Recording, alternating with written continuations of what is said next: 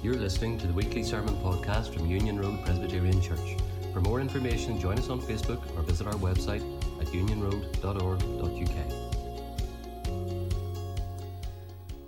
I want you to turn your mind today to a scripture passage that we read together from Matthew chapter 14, the story about Jesus and about Peter walking on the water. And I put a title on the sermon title, Get Out of the Boat.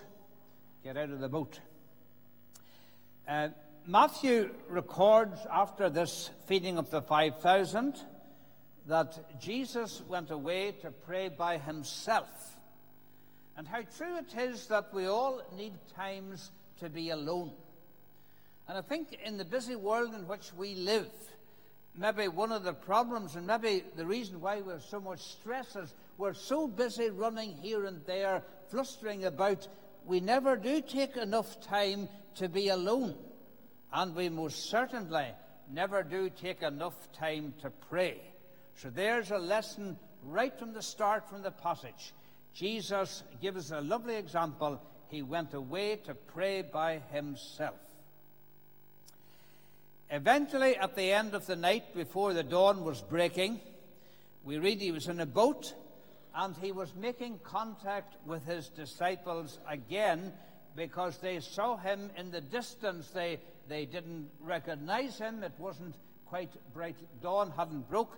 And they saw this figure walking on the water and were simply told that they were terrified.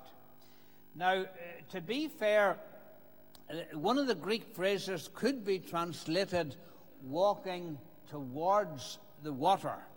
But however, the disciples were out of their mind, as it were. And you can imagine you were in a boat and you see this thing and they say it's a ghost. That you can understand how they would have felt. And then Jesus told them, he made himself known to them, and he said, don't be afraid, it's me, and so on.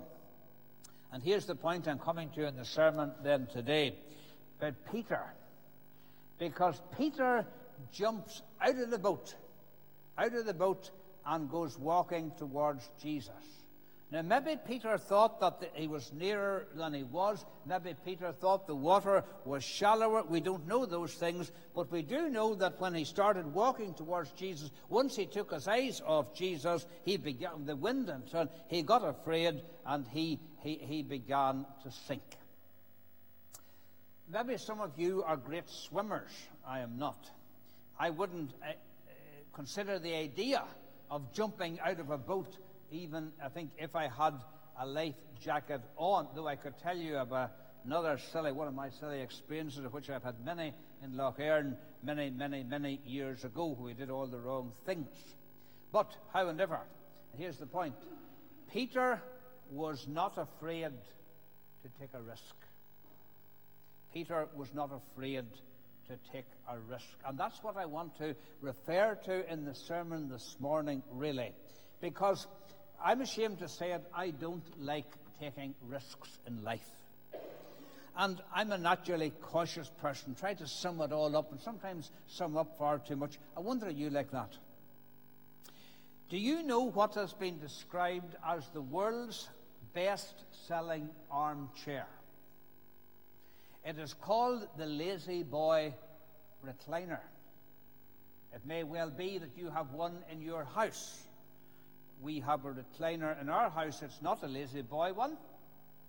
The Lazy Boy is the boy that often sits in it, but that's another story.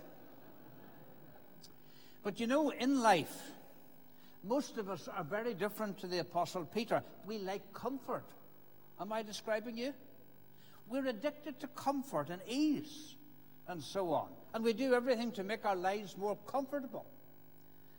The theologian Karl Barth said, comfort is one of the greatest siren calls. We're like couch potatoes. We stay in the boat. Unlike the rest of the disciples, we're very different to Peter, who was not afraid to take the risk and head out to Jesus. Now, question. Why did Peter get out of the boat and try to walk towards Jesus? And the answer is very simple. In verse 29, Jesus said, "Come." Jesus said, "Come." Peter responded to the invitation to come. Now, of course, the basic reality, as we know in the gospel and the church, is that if we want to come to Christ, as we should do, we need faith. And just like Peter in the boat, or even if you're on the dry land, there is the yes, you can call it a risk. You've got to respond and take the risk, as it were. Now, of course, the risk is worth the taking, obviously. And maybe the reason why I think that more people respond when they're young. I made that response when I was a boy of 10. And that's why it's very good to have youth work and children's work and children's evangelism. Because more people respond to give their lives to Christ when they're young. The older we get, the reality is we are less likely to take the risk. We like our lives the way it is. And we most certainly don't particularly want to change.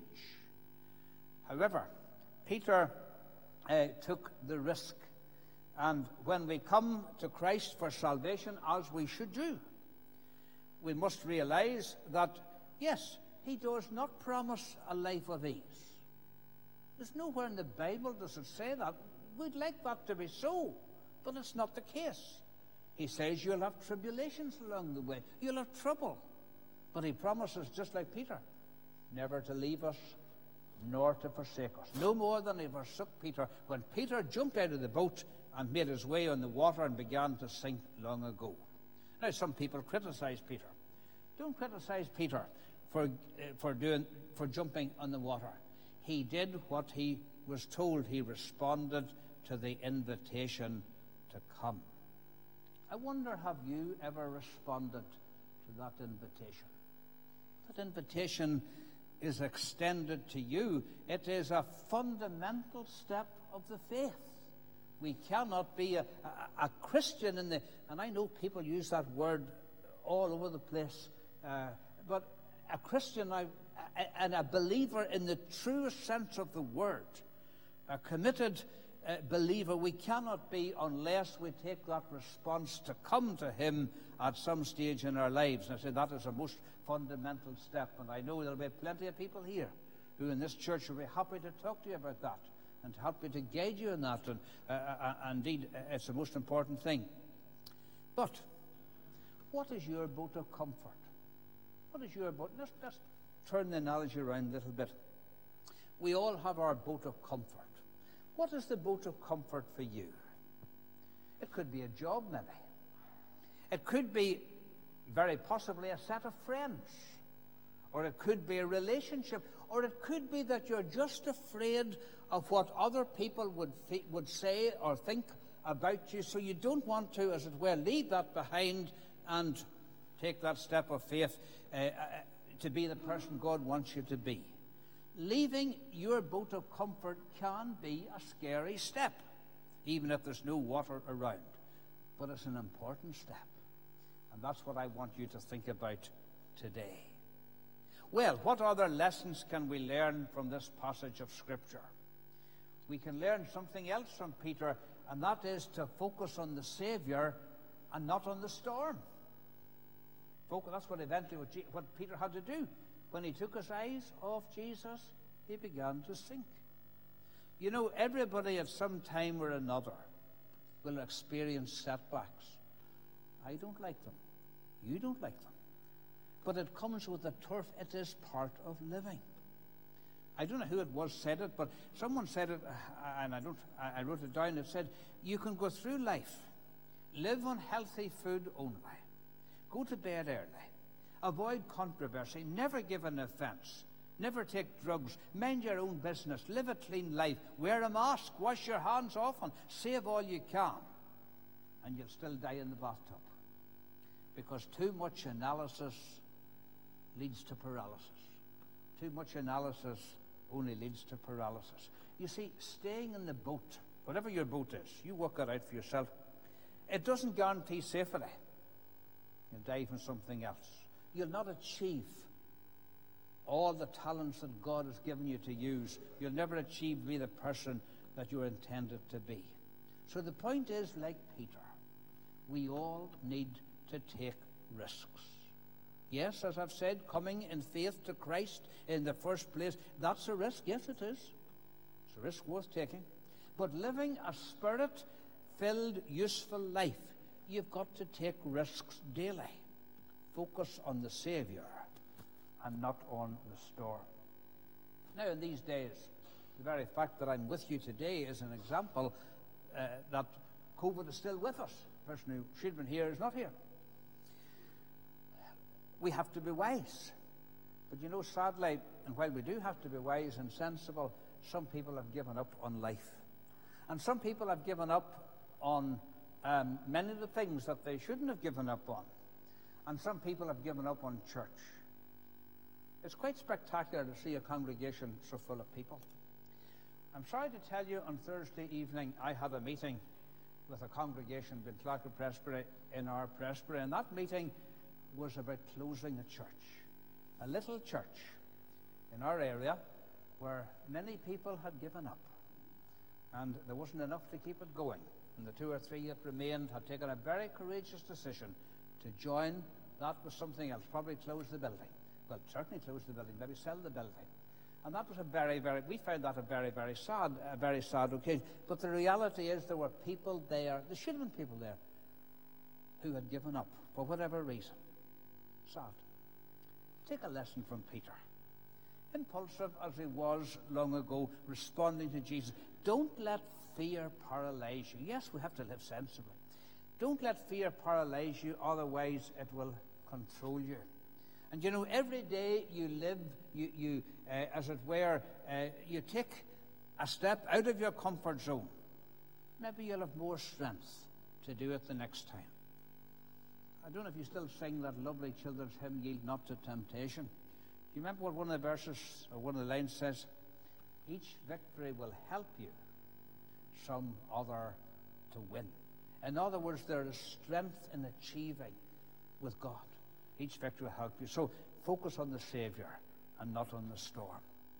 If you want to grow in the faith, and not just be stuck on the point of conversion, as some people are, God surely wants us to explore new territory for Him. Maybe accept new challenges. Maybe do new things. Maybe things that you've never done before. When COVID was going, yes, it's still going, but hopefully we're getting through it. Get involved in God's work. Open new doors and do different things. You know, the more that dedicated believers get out of their boat of comfort and ease and spiritual entertainment, the more the gospel will make an impact on the world and on the community. So get out of the boat with Jesus as a life jacket. Take a risk and walk tall for Him. Now you might face rejection. You'll be criticized maybe, but is that not a risk worth taking?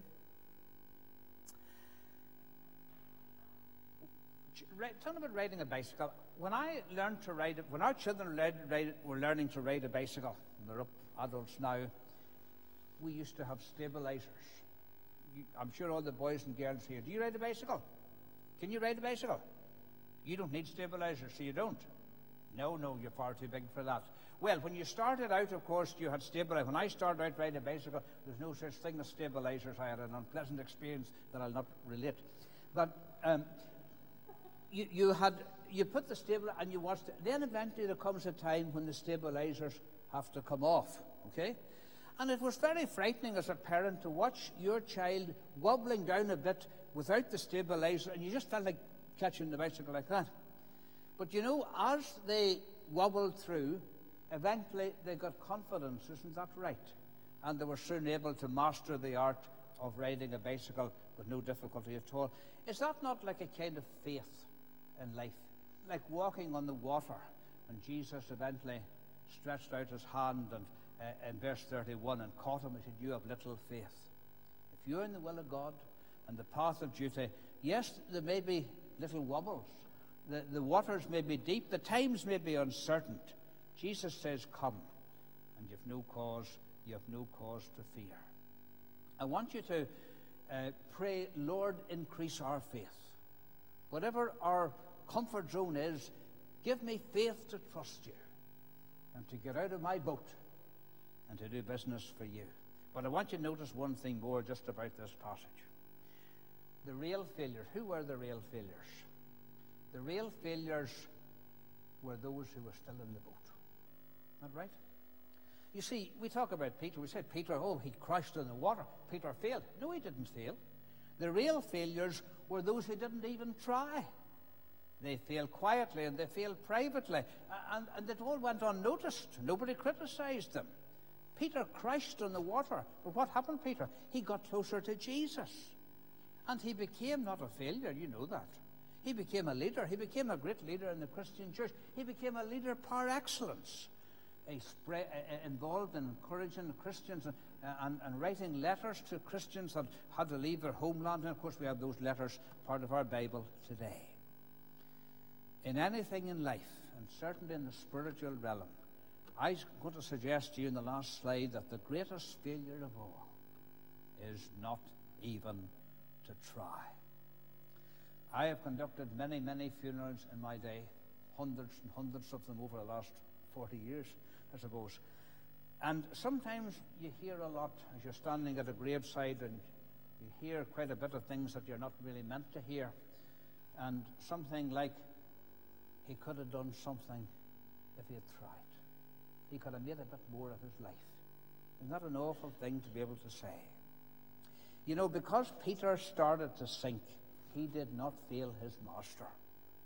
Because he was criticized by others, he did not fail his master. He knew that Jesus was there, and he knew that Jesus was there to save him, and Jesus did. And whatever our boat is, and I don't know, we need to get out of that boat and respond to that invitation to Jesus in verse 29, who says, come. But, sometimes we've got to be prepared to take a risk. Let us pray.